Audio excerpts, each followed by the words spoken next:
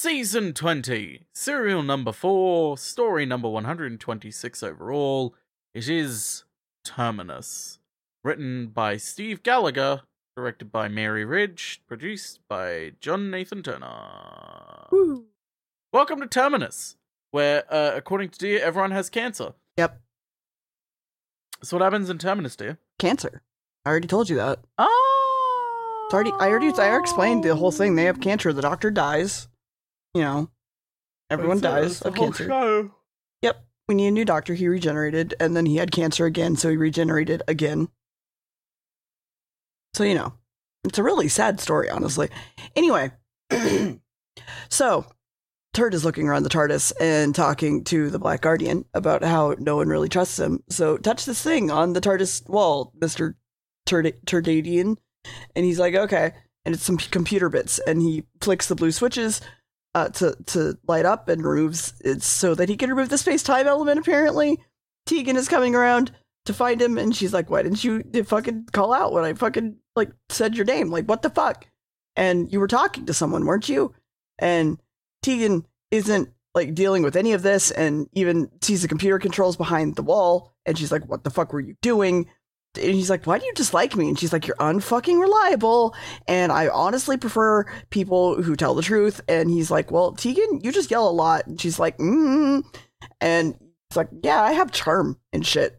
And she's like, you're dangerous. And they continue to argue before Tegan shows him to his room. And Princess is meanwhile doing science. Turd talks about how he hates all the kid stuff and is going to get rid of all of Math's things, and Tegan's like, oh, I miss him, and goes to talk to her girlfriend. Meanwhile, Turd makes his way to the console, removing that thing that he needs to remove. Kind of. This Turd's shower knob has repaired itself, and the crow dude is like, concentrate, bitch, and get it done. Princess is like, I'm going to do some sciencey because I need to practice. Tegan is going to get Math's note from his room, and Turd is ripping out the time-spacey thing. Yeah. He's ripping told out his CPU. Yeah. He's told he'll be safe if he rips out the thing, and he's like, sure. Tegan can't find Turd and starts to look around confused, and it won't come loose. It winds up that it can't come loose. That's not good. It's apparently like the TARDIS's heart, so yank harder and it still doesn't come loose. Tegan sees a weird thing happening and goes to get the doctor, and the princess also is just like, oh, that's a thing happening. And the doctor's like, oh no, that's bad, let's go. Turd has put the thing back, closed the door, and he's like, wait, what was the princess working on? It obviously started all this, right? So we look at her room and call for her, and she's like, I'm scared. And she's like, ah. And the doctor's like, don't touch anything. And then there's the universe breaking through, and there's a door in the shape of a skull, and it's weird, and she goes through it because she's got to keep going or she's gonna die. There's a weird noise, and we see the doctor the doctor close. And he's like, oh, this is all very weird. The doctor runs for the door, and everyone's running, and he throws a chair just in time for it to get caught in the gap of the door. Yeah. On the breakup, TARDIS locks onto another spaceship and stuff, and that's how we get saved. It's an emergency thing, but it's never happened or whatever. There's a noise, and we find that the doctor's now gone. Turd, when alone, asks his crystal for what to do, and he's like, follow them. And he's like, I don't wanna. And he does, and the door closes behind him because of course, and then the door disappears, of course. The doctor even sees some handprints while looking for Princess, and he's like, I wonder what happened. Princess, meanwhile, is walking around and gets whooshed at, and Turd and Tegan both hear this and follow the noise. The doctor is following along, trying to find anyone, and he's found the princess, he thinks, and we think it's a passenger ship or something. And everyone needs to head back, cut to an explosion, and some people boarding the ship, making it seal behind them. Tegan thinks she heard the princess and wants to go that way, but gets caught by a robot with many arms. The space cadets are in the control room, looking at a thing, but it's weird. We're here for cargo, but the ship is dead? That's weird. The doctor found the plug that was made and goes, And then the doctor is heard by the cadets, and they're like, what the fuck? The doctor makes his way to the control room and gets put at gunpoint. So, yay! Tegan and Turd are wandering around and think they heard Nyssa push some buttons real fast on a door and try to open it, which makes the ship kind of leave? Nope, it's leaving on its own. That's not great, for whatever reason. Uh-oh. Which oh no, I guess they're left here alone now. But this ship now starts to beep, and all the armor has gone up defensively, which is not good. Tegan wants to get the door open, and Turd wants to leave. Instead, Turd goes to talk to his shower knob and doesn't respond, but he does find a book, and he also notices that the door to the TARDIS is both there and not there. Tegan is now being fucking attacked by a bunch of hands because she got the door open, and Turd saves her for some reason. I'm not really sure why he would. And then they want to go back to the TARDIS. The space cadets apparently want to steal the TARDIS, but the Doctor's like, put the guns away and I'll just take you to my fucking TARDIS. And he's like, yeah, all right. The ship is apparently docking with another ship. Ooh. And an announcement goes out about it, and all of them don't leave the passenger ship. All of them are going, if they don't leave, they will be fucking killed, apparently.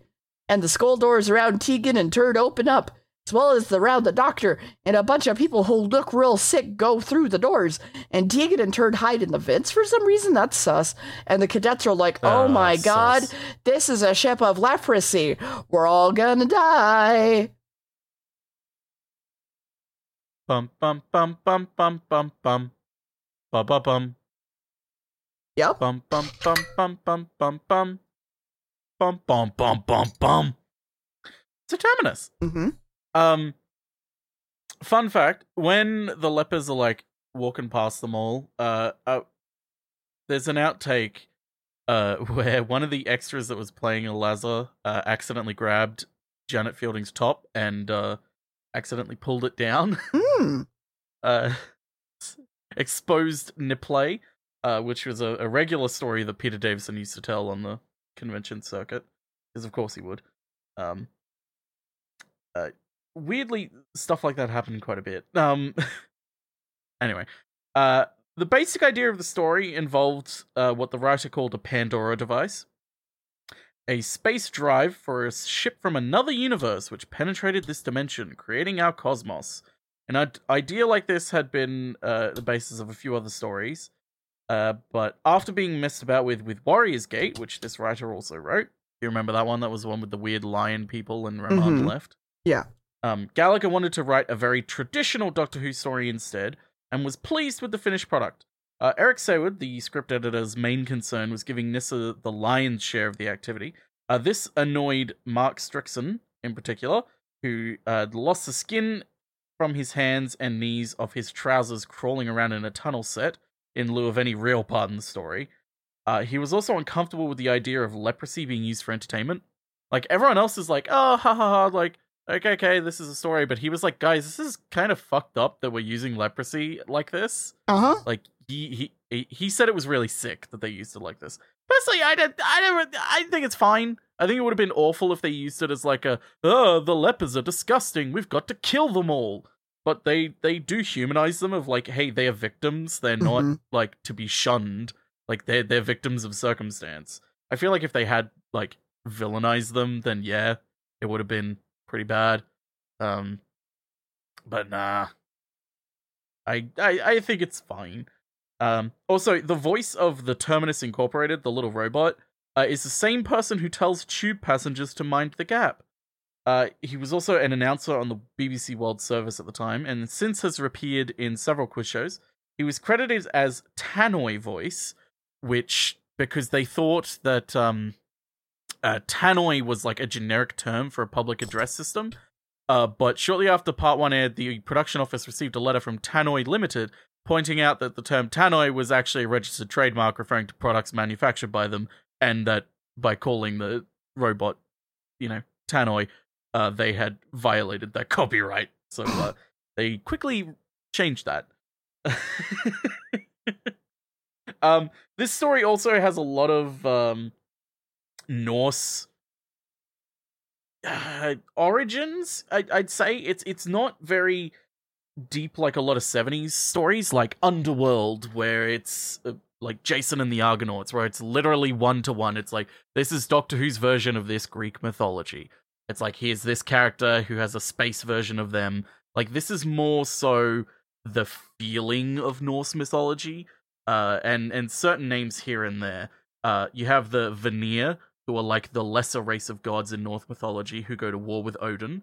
The guardian of the station's forbidden zone is called the Garm, after the enormous dog who guards the Norse underworld.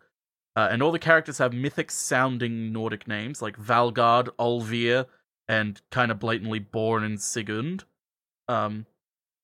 It's very, very 80s way of doing it, because the 70s was literally like, we're doing Doctor Who's version of this. But the 80s was a lot more about the vibe, like we've sort of spoken about before. 70s was about aesthetic and placing Doctor Who in certain situations that already existed. The 80s was more about aesthetic, and it was more about the vibe of like, okay, we want a Norse-like story. We don't want an adaptation, because an adaptation's kind of weak. A direct adaptation's kind of considered weak at this time. So they more go for like, okay, we want elements of this represented in a story, that sort of thing. A lot of this is to do with the way, like other things as well, like there's a cyclical decline in this, the decline and rekindling, all that sort of thing. There's a lot you can bury into this if you want to get philosophical about it, with mythology. Like, yeah, the idea of that Terminus has the power to blow up the universe seems faintly ridiculous if you pretend that this is orthodox sci-fi. But the key moment comes when the chart of the unknown universe, note that the way that it's phrased, it's described as looking like an old map of creation with Earth at its center. This part sort of ties in with the medieval idea of pilgrimage that's suggested elsewhere in the story, specifically pilgrimage to Jerusalem, depicted on the maps at the time as the center of the world. But in part, it's supposed to be as broad and overstated as all things, like Wagnerian. And on top of that, there's the way the story uses the idea of giants as well. Because it's sort of got elements of, like, the whole ring cycle thing. Because one part of that is that the ring cycle assumes that there's a bigger, stronger race of men that once inhabited the Earth, and that these giants will one day rise up again to overthrow the gods. Be careful with how you look into it, though, because that is a foundation for, like, parts of that have been co-opted and used as foundation of Nazi thinking, though. So be careful with that if you want to look into it. It comes as no surprise then that the long-dead pilot of Terminus is described as having the strength of a giant. Gallagher's novelization of the story goes even further, making the corpse larger than the one seen on TV, and describing it as if he's imagining the giant extraterrestrial skeleton from Alien. The idea that this story's aiming at something hugely mythic is underlined by the fact that when Terminus is about to destroy the universe, matters are put right not by the Doctor's scientific cleverness, but by the Garm, who's the only one capable of pulling the do not destroy the universe lever on the console. This time it's not about reprogramming computers, it's not about modern day solutions. This is about only the old race has the power to avert the end of natural order. It's that sort of thing. That's why it has a very Norse mythology sort of vibe to it. Because otherwise it would be like, hey, the Doctor's in this situation, he's going to solve it, where it's like, it's more the Doctor just figures it out and figures out who can solve the situation. But anyway, what happens in part 2?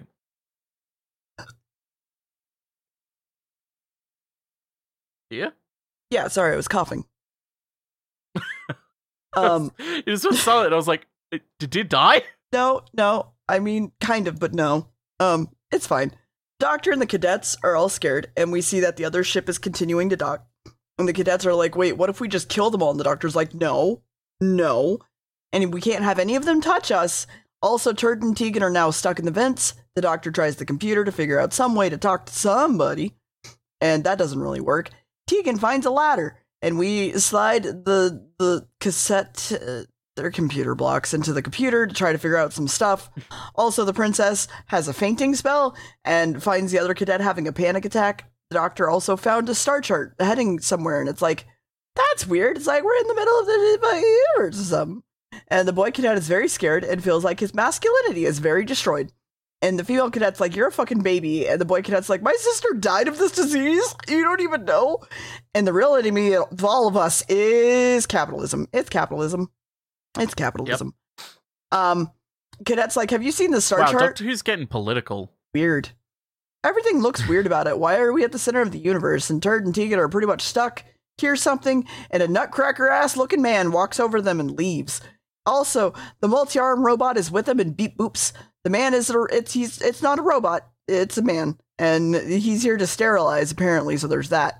Nutcracker fucking H.R. Geiger Nutcracker is doing some more of the shit at the computer and is confused about what's happening. Readings are climbing. Actually, another Nutcracker comes in and sees the other dude and walking past the dude on enter tape, and he's like, no, don't do that. And he's like, too bad. Gotta figure it out.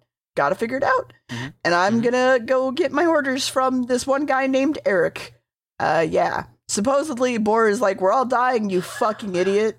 And we're gonna come back when he'll come back when he needs his drugs. It'll be fine. It's whatever. The doctor has found some ship plans and realizes it's huge. And something mentioned that they need to leave if they are unprotected because radiation. Anyway, Princess is like, oh no. And we go in multiple parties. We really gotta leave. And the moment Princess is like, oh no, she realizes I don't feel good. And then a robot shows up. And she is taken by said robot because she has the plague now. So she is just taken away. Because she's contaminated, and Princess and Turd are being smoked out in the vents until it goes the other way, and Turd's like, oh, I don't feel so good. Which made me assume that he was also sick. I was sad that he did not also get sick. The princess is dragged the fuck off without the boy doing anything, and she's taken back to the Nutcrackers, whatever, and dragged the fuck off, and Princess speaks up, they're like, whoa, they don't usually talk. This one's weird. I'm pretty much your, like, baggage handler. You're my baggage. And she's, like, looking at her hand. She's like, oh, my finger. Nutcracker, meanwhile, has a box of medication that has stolen one of them, maybe? And takes it himself. And he's like, oh, yeah. The armor is for radiation, by the way. And the princess is, look, I cut my thumb. Look at it really closely as I slap you in the face. Ha, ha, ha. Did you know your hand is the same size as your face? Letting him get pushed over, and she tries to run off, getting caught by the other Nutcracker, and he's like, fuck, shit. Boy Cadet has seen them go down the elevator, by the way, like, oh! And the doctor has found some blood, and that's not good. But Turd and Tegan heard that and go, oh! And the Nutcrackers are dealing with people and are meted by a giant rat man. But the stage 2 sterilization has started, and the smoke machines are going. Woo! Meanwhile, Princess is in with all the other people having leprosy. And the doctor is trying to figure things out and thinking about the crater of the universe. And too bad a Nutcracker saw him walking around and follows him. Turd and Tegan are trapped behind bars, and Turd is trying to literally break shit to get out. Which he does, which is good. And the doctor, by the way, is talking about star charts again. Too bad Big Lady Cadet has gotten captured and being choked out a little bit. Nutcracker's like, I'm gonna fucking kill you, dude. I'm gonna kill you. To continue sort of the themes and such, hydromel comes from two ancient Greek words, the word for water and the word for honey. Hydromel translates as honeyed water or mead, and it looks like Mountain Dew. Another thing as well, the pilot had originally been dressed with cobwebs, but Peter Davison objected to it, observing that the pilot was not meant to be dead, but simply moving very, very slowly. And so the director, Mary Ridge, accordingly ordered them removed.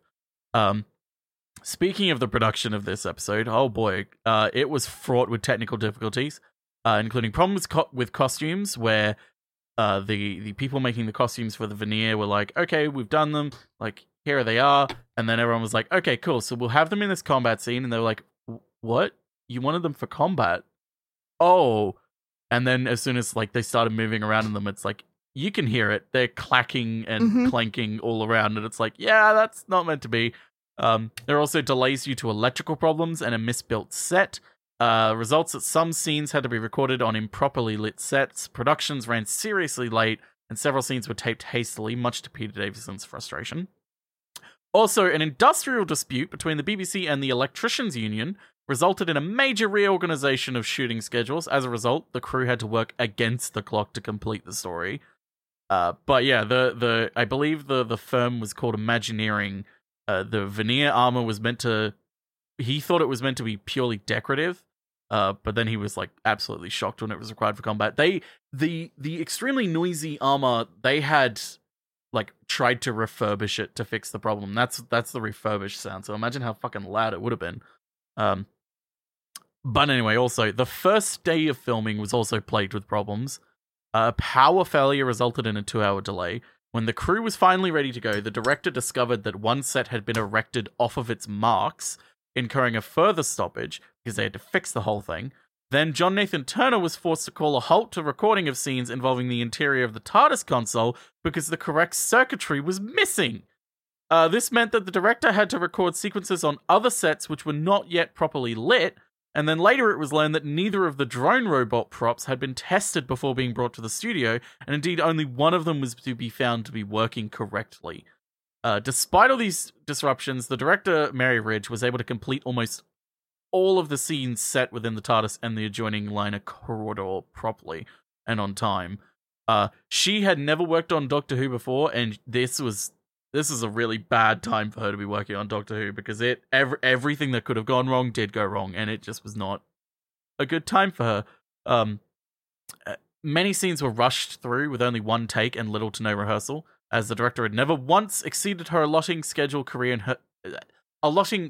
in her career and had no intention of losing that record, which unfortunately she did anyway after the various other problems proved too much for her to recover from, forcing the team to schedule another couple of days of filming the following week, right after Sarah Sutton's farewell party. So they had a farewell party for her that it's like, well, actually, we need you to film more. Sorry.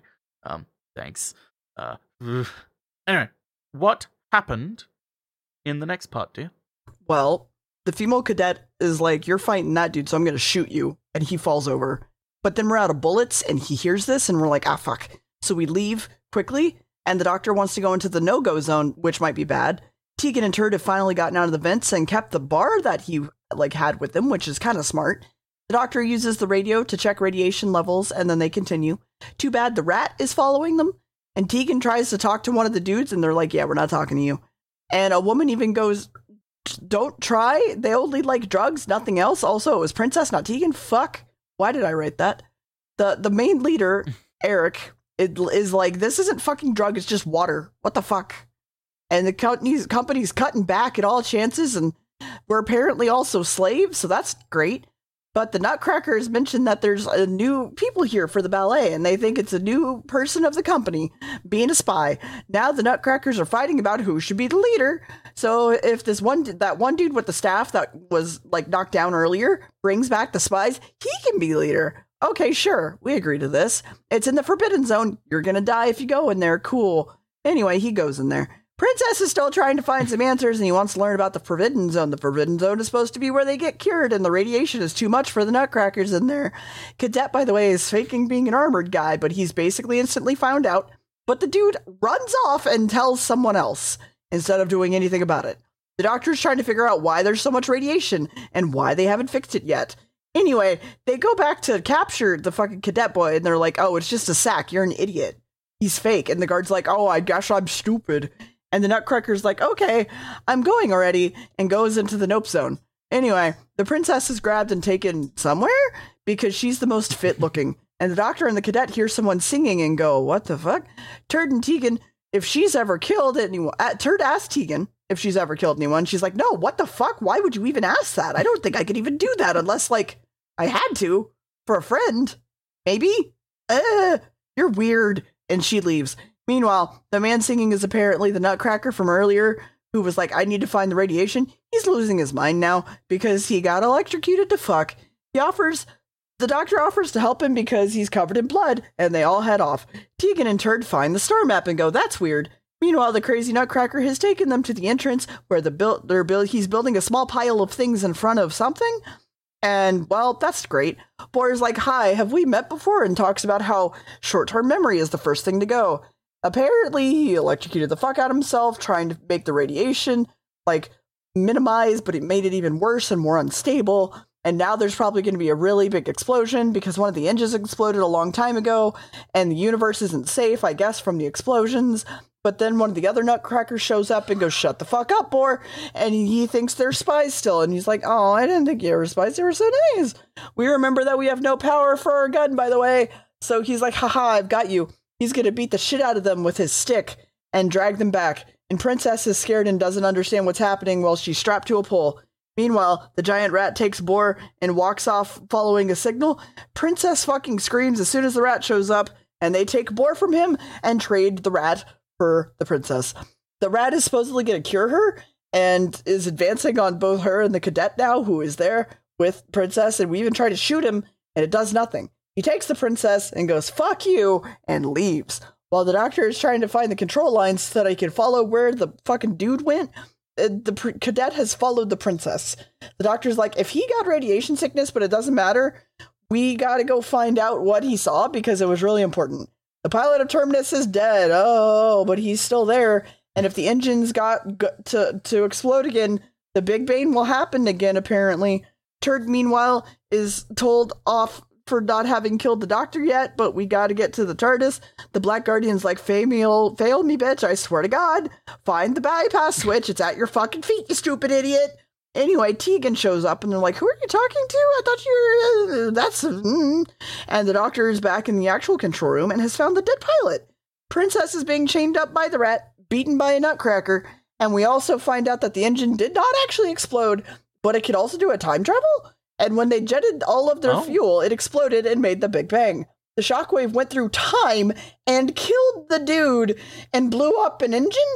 And if it happens again, everything's gonna die. Turd found the emergency bypass system and fucks with a bunch of stuff and pulls a wire, which fucks up some more stuff. And, well, we learned that the computers jettisoned all that fuel by choice, and that red switch over there is a countdown to our death. Woo! Good job, Turd. We're all gonna die. Oh, boy. We're all gonna die. Goodbye, universe. Anyway. Stephen Gallagher felt that this was a much greater intellectual experience than his previous script, Warriors Gate, describing it as a sober affair compared to the box of firecrackers that is Warriors Gate, which I do agree. This one is a lot more, like, a little bit more sober and less abstract than Warriors Gate, because Warriors Gate was very abstract in its delivery, but also its subject matter was weirdly, he's written 2 stories, and both of them are about slavery. But weirdly, they're not the same story. They're told differently, so props to him for that. Stephen Gallagher also wanted the Garm to look spooky, and also to only be seen in shadows. He was surprised when it was fully realized. The Garm costume was so hot inside also that the actor inside, RJ Bell, fainted several times during recording. Because it was just fucking awful in there. Also, the costumes were called into question as well, as they were very clearly and practically designed for fighting. Peter Davison described them as copulating crabs and like a rock tribute band. Which, yeah, they kind of do. Mm-hmm. Also, Peter Davison named Nyssa as his favorite companion, and he was so upset that Sarah Sutton was leaving, while she didn't leave of her own accord and didn't really want to go. Her contract was just up, and they were wanting a change. But he didn't want her to leave, and she didn't want to leave, which is sad, because they are a good team. But, yeah. Anyway, visual effects designer Peter Pegram was responsible for Kari and Olvir's helmets, which he thought they were only to be carried and never worn. To the point where when the actors donned the headgear, they quickly found out that a lack of air holes meant that the helmets easily fogged up, necessitating modification. So, like, it would just fog up and they wouldn't fucking see anything because they were breathing with it. Which, you know, their helmets look like fucking fish bowls that have been flattened slightly. Which you don't entirely want with the space helmet, because it makes it harder to do. But anyway, that is part 3. What happens in part 4? Yeah. The final part. Well, everybody died of cancer, like I said. Leprosy, more likely. Yeah. Cancer, leprosy, both. Same time. Anyway, Sometimes you're going to cancel leprosy. We gotta do something to stop this thing, and we gotta figure it out, by the way. I figure. Princess is still screaming, and Cadet's still fighting, Nutcracker dying. And she's taken from her chains and dragged off again, making Cadet think she's dead, I guess. And the TARDIS's door is kind of there, but like also not fully, and they just start to rip out more wires. Cadet sees his gun and goes, and the one dude is like, don't do that. It's radiated. Like, you're gonna die. And Cadet was trained by the same guy who trained him because, and slave labor. And he's like, well, cool. I'm gonna leave because I don't want to deal with you. And you're asking for help, but like, I don't give a fuck. And we run away.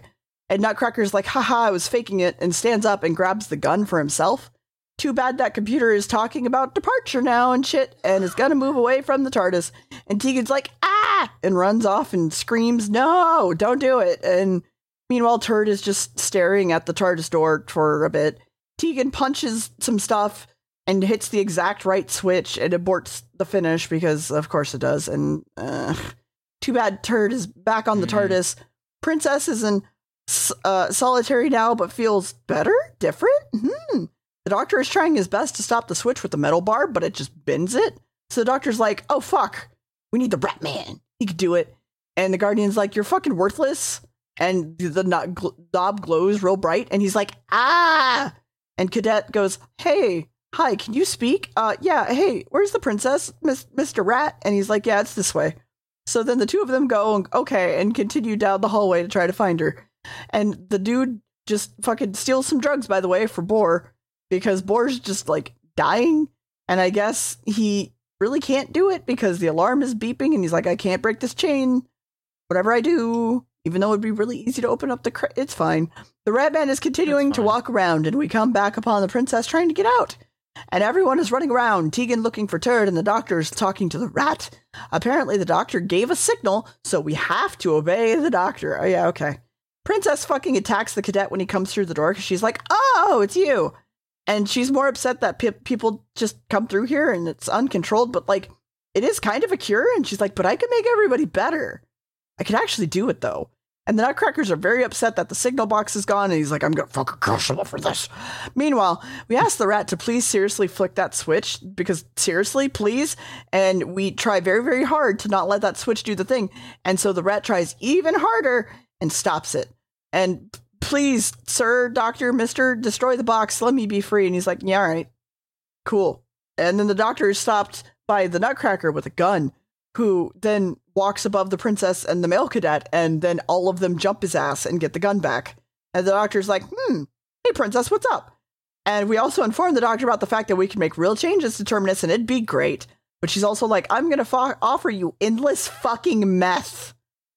Sick.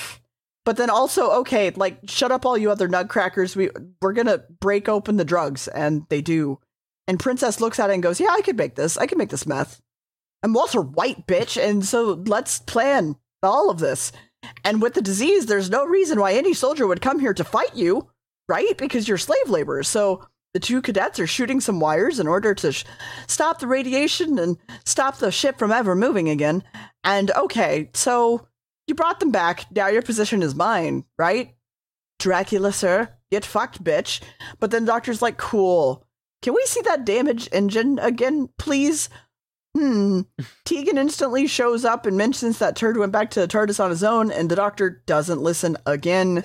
And he's very upset. And the lesbians are informed about everything, by the way, and Tegan and Nyssa are having a conversation over there. Yeah. By the way, we should all just chat with the big boy rat because he's quite nice, and you could just have a conversation with him. And Princess comes over and goes, hey, I'm staying here. I want to save these people and shit. And the lesbians fucking start crying and hugging, and then Turd, currently, by the way, is passed out on the floor of the TARDIS with the Black Guardian in his brain, and he's like, I still feel sick. And he's like, listen, this is your last chance to kill the fucking Doctor. I'm not fucking dealing with this anymore. Do it. Do it, bitch. I swear to God, I'm not fucking listening to anything you say. Kill him. Seriously. And yeah. It's like, come on, man. You gotta do it. You gotta do it. Well, that's Terminus. Cancer got everyone, apparently. We're all just on a ship. Nissa's gone. Extended universe-wise, this is not the end of Nyssa. she rejoins the TARDIS team after the next episode, but it's been like a few days for them, but it's been like 40 years for her. So she's like had a whole life. She continues her work on Terminus. She cures everyone. She basically turns Terminus into a wandering lab that tries to cure diseases throughout the universe. She gets caught up in the Time War, as one does. But yeah, no, she has a whole life, and then she meets the Doctor again with everyone, and then her life goes to shit again. I won't spoil it, but it's a very good arc in the Big Finish monthly range. Anyway, that's Terminus though. We've done the terminal case of watching the show. What did you think, dear? I actually gave it like a 6. There's a couple things that annoy the fuck out of me, but like it's not that bad. Yeah, it's alright. It's probably my favorite one of the 3 Black Guardian to revisit. I really like the next one, but I like revisiting Terminus the most, I think. Mm-hmm. Whereas like Mordrin Undead is, you watch it once and that's it. You don't need to watch it again. Mm-hmm. But anyway, that's Terminus. The next one is also a one-word title. But it is, you will actually be able to guess the word.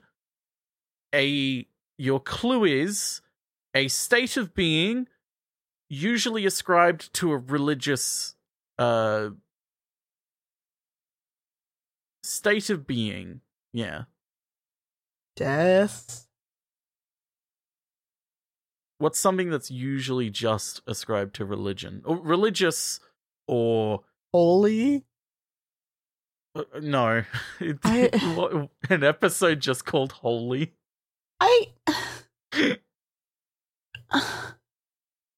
Enlightenment?